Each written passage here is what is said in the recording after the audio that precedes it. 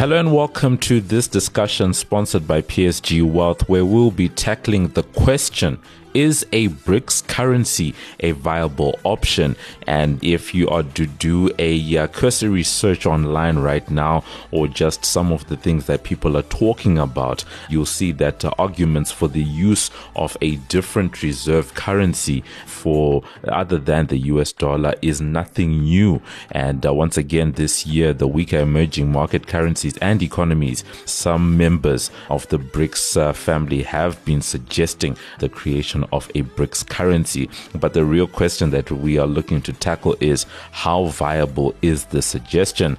My name is Mudiwa Gabaza, business writer with the Business Day and Financial Mail, and I'll be your host for this conversation. And joining me is Adriaan, who is Chief Investment Officer over at PSG Wealth, who explains some of the requirements of a reserve currency and why it's unlikely that the US dollar could be dethroned anytime soon.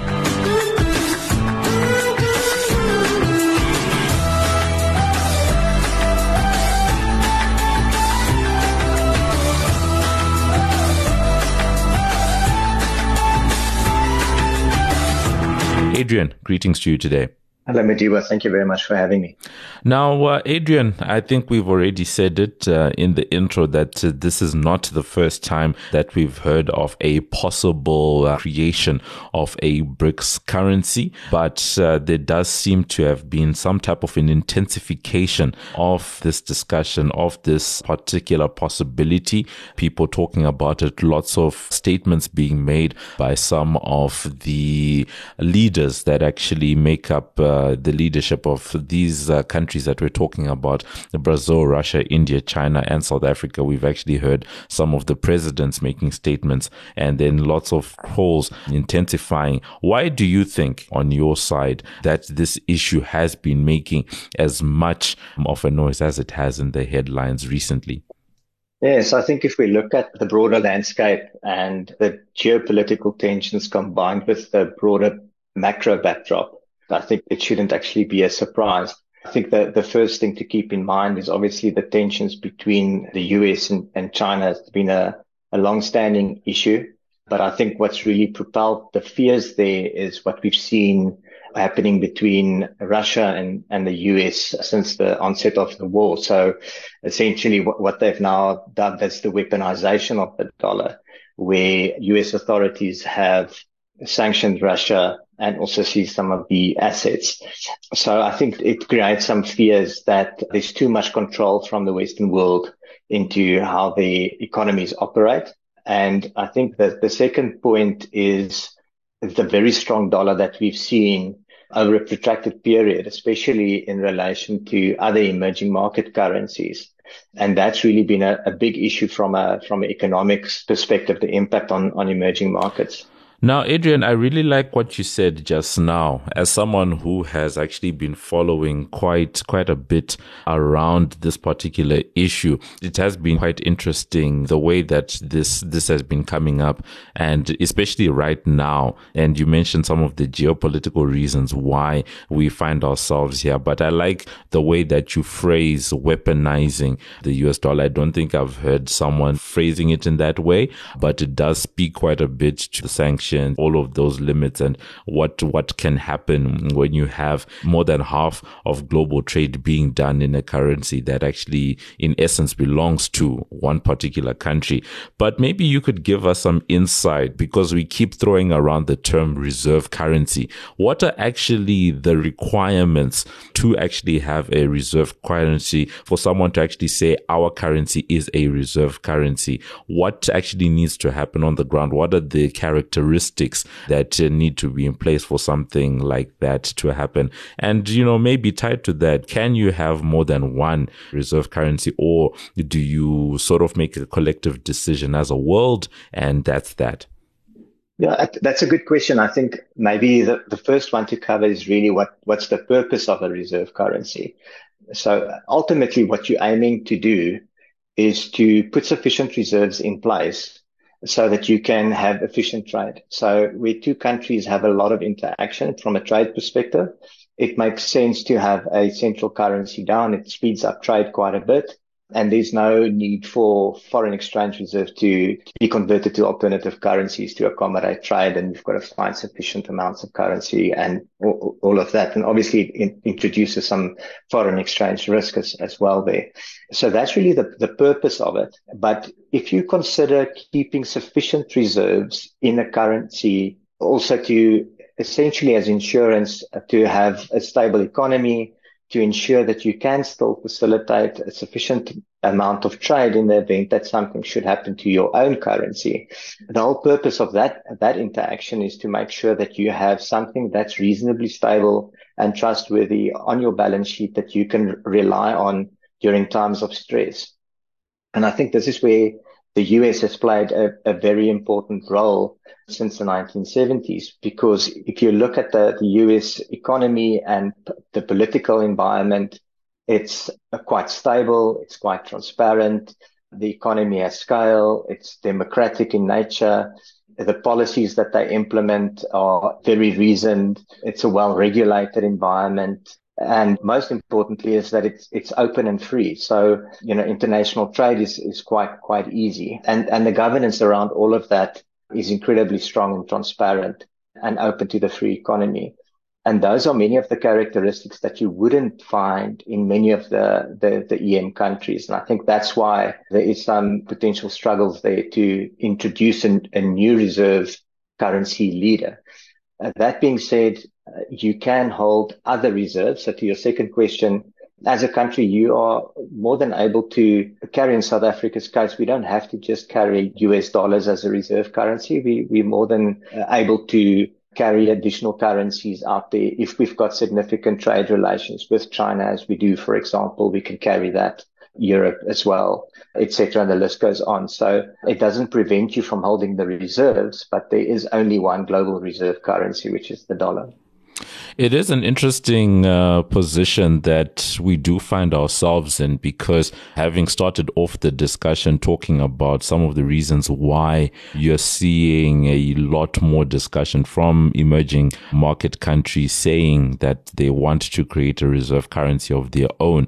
But then the way that you outline the characteristics of what a reserve currency is, one begins to slowly chip away at the possibility of having an EM or emerging market currency actually being the global reserve currency. And it then begs a number of questions, because you've mentioned so many benefits now. So then the question then becomes, why do we then regularly hear, especially from emerging market countries, that they want to move away from the US dollar? Yes, right now in this moment, we're talking about geopolitical tension, but that's a situation that we're having today. Russia, Ukraine, US-China trade war, all of that stuff is happening in this moment. But this has been a discussion that has been going even before some of these specific issues came to the fore. Why do you see that continuation of the conversation, especially in the face of the characteristics that you spoke about? Yeah, I think the motivations for the different emerging markets are quite different. So you can appreciate from a Russian perspective, for example, they've now felt the brunt of being dependent on a dollar to an extent, and then also feeling the wrath of its control. So the US can exert quite a bit of control through its power over the dollar and how that's integrated into the system. But I think if you think of a country like South Africa, why are we involved in the whole debate? If anything, we should try and steer clear of any of these controversies, because we're trying to rebuild to a large extent. And I think the frustration is that we seem to get involved in these discussions, and they often don't bode well for our own reputation. But I think our motivation, similar to some of the other emerging markets, not associated with geopolitics so much, is that the strong dollar has had a massive economic impact on our economies. So it impacts our current account, for example, especially if the prices of exported goods are under pressure. We've been fortunate that commodity prices have been a bit higher in recent years. But if that's gone, importing goods become increasingly expensive, and the offset that you then get from the exports have less of an impact. So there you run into current account deficits. And then the other thing that happens alongside that is you also import a lot of your inflation. So if your current account is negative. So you're importing more than what you're exporting, and you're importing more expensive goods on the other end with a weak currency like the rand. You're essentially importing inflation into the country, which then translates into exactly what we've seen: significant monetary policy implications, higher interest rates to try and protect the currency and trying to bring inflation down. But the real cost there is obviously that the GDP then becomes a contentious point, because that's under pressure. The other really important part is debt, because you also need to settle your offshore debt in foreign currency. And as the currencies weaken under the strong dollar, obviously repaying those loans become increasingly expensive. And ultimately, you can reach a point at its extreme where you start defaulting on your debt because you simply can't afford it.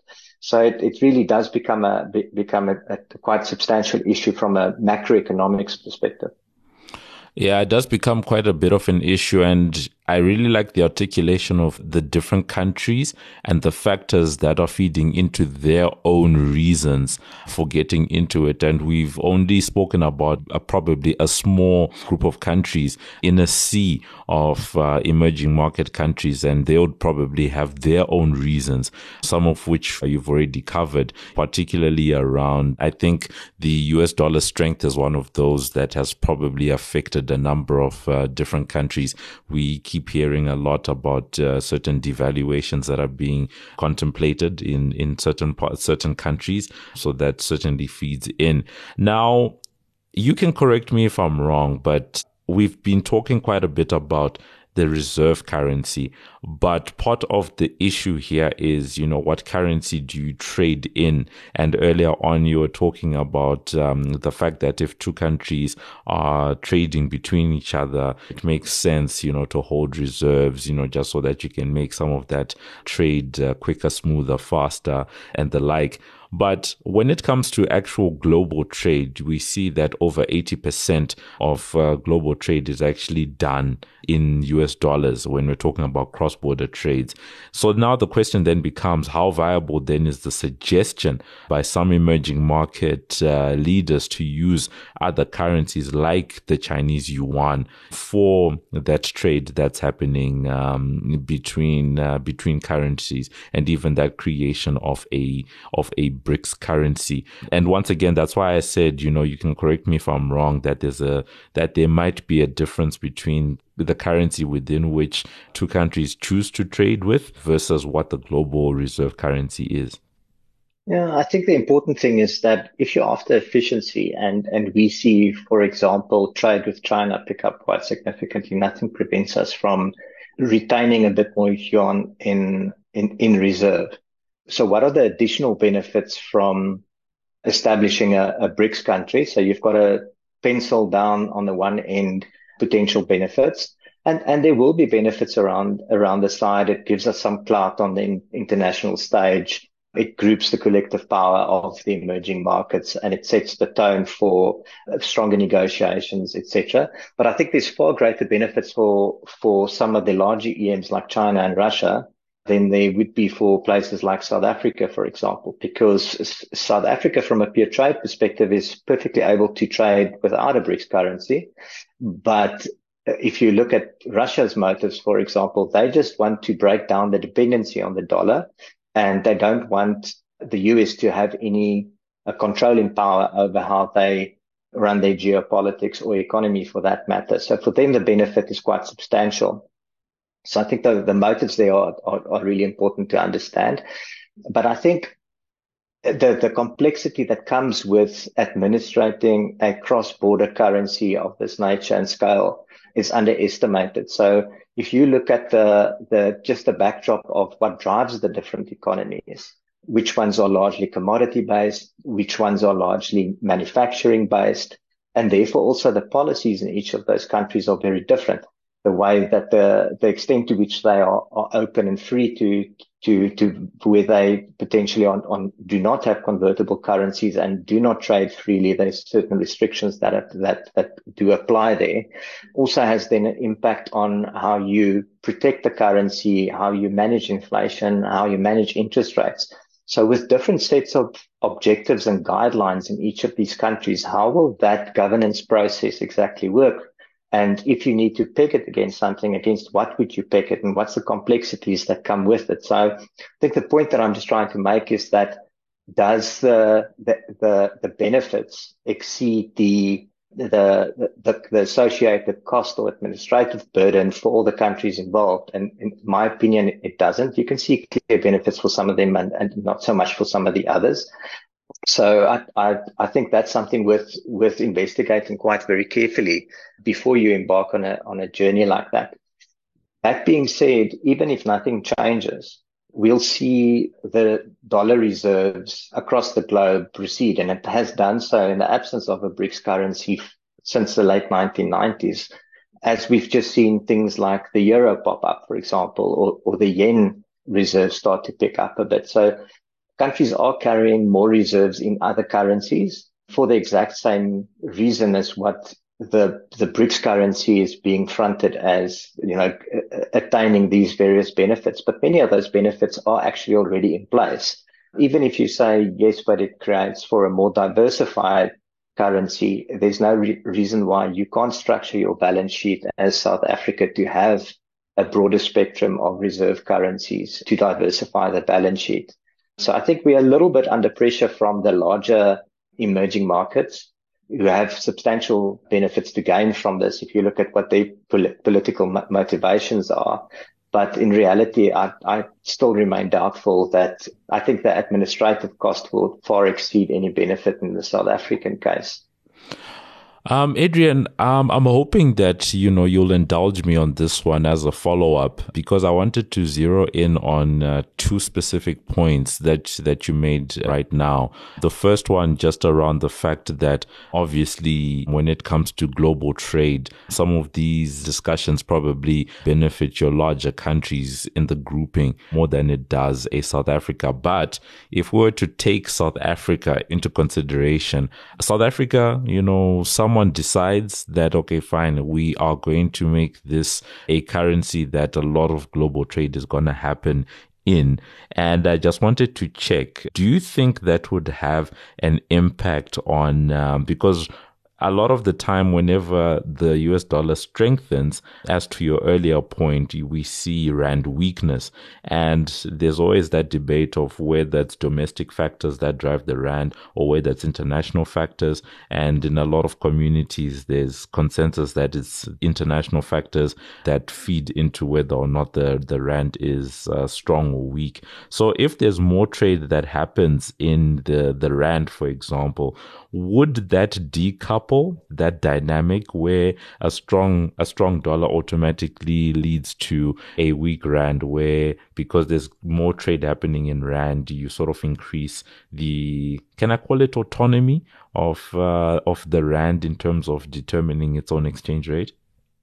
I think the overarching theme relates quite closely to what we struggle with at the moment. And the same can be said for other emerging markets. I think if you want to have a stronger currency, sentiment towards the country in itself needs to improve quite significantly. The reason why the currency, at least partly, is so weak, yes, primarily in my view, the strong dollar, but it has to be said that we've scored quite a few own goals.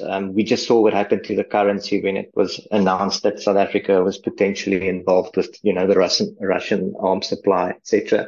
And those kind of things continue to add pressure. But the same can be said on the other end of the spectrum. If you start to do many positive things that creates a positive sentiment around the country, then you can realistically expect the currency to improve and be stronger and be better supported. At this stage, we still see a lot of foreign selling of our assets. Foreigners remain fearful of investing in South Africa. But if by some way we can execute on a strategy where there is more autonomy for the rand and we improve the perception of the economic strength and the future of the country, that will only bode well for relative rand strength. No, most certainly. It is an interesting one. And, obviously we're in a theoretical sandbox of some sort in terms of framing that one, and we wait to see what happens. But coming back where we started, and I think this would be a great way for us to end off the discussion and bringing everything together. we've sort of dismantled in terms of today's discussion. You've helped us to sort of dismantle some of the possibilities as to why a Brics currency is currently not a viable option and that it's unlikely to be so anytime soon. So the big question then becomes, should investors be concerned in any way, shape or form around this particular discussion? I think from a South African investor's perspective, or for that matter, probably most investors globally, if there's an issue with the dollar, then that's a problem. Dethroning the dollar as the primary reserve currency around the globe is still a very far way out. I've mentioned that dollar reserves have declined now for decades, but it's a very slow process. So if you look at that number going back to the late 90s, it was just over 70%, where it's in the high 50s. So there is definitely a trend that it's not as in vogue as what it used to be, but it's still 3 times as much as what the euro is, which is the second place for reserve currency holdings. So it's still a long way out before we see the dollar being dethroned. And the only way in which that can happen is if the alternatives that's competing with the dollar is attractive, because it's set by a free market. And if that free market decides that, say, for example, the euro should be significantly more and the dollar should be significantly less, then there should be prevailing reasons for why the market has adjusted in that way, in which case the euro is the legitimate new reserve currency of the world. And there's obviously some change that will take place there. But by that time, it's sort of something that you've grown into the idea, etc. So I don't think there's anything imminent that we need to be concerned of. And I don't think it's anything that's going to change anytime soon. But we should just observe these trends and see what the longer term picture is. But in this case, longer term picture is not something that's 5 or 7 years. We're definitely talking about decades. But in the meantime, we should fully expect the dollar reserves to recede as these discussions continue. But most importantly, for where investors are at this point in time, is that what we can expect is, for as long as what the war continues and for as long as what emerging markets remain under pressure because of the strong dollar, these discussions will continue. And from time to time, we'll see things that might concern us, and that will create volatility in the market. But I think it's highly unlikely that we'll see anything material that really constitutes a real risk. So I think the long story is it's really important to distinguish between the noise in the system and the things that really structurally change the underpin of the investment backdrop. So just beware the volatility that comes with all these discussions and proposals.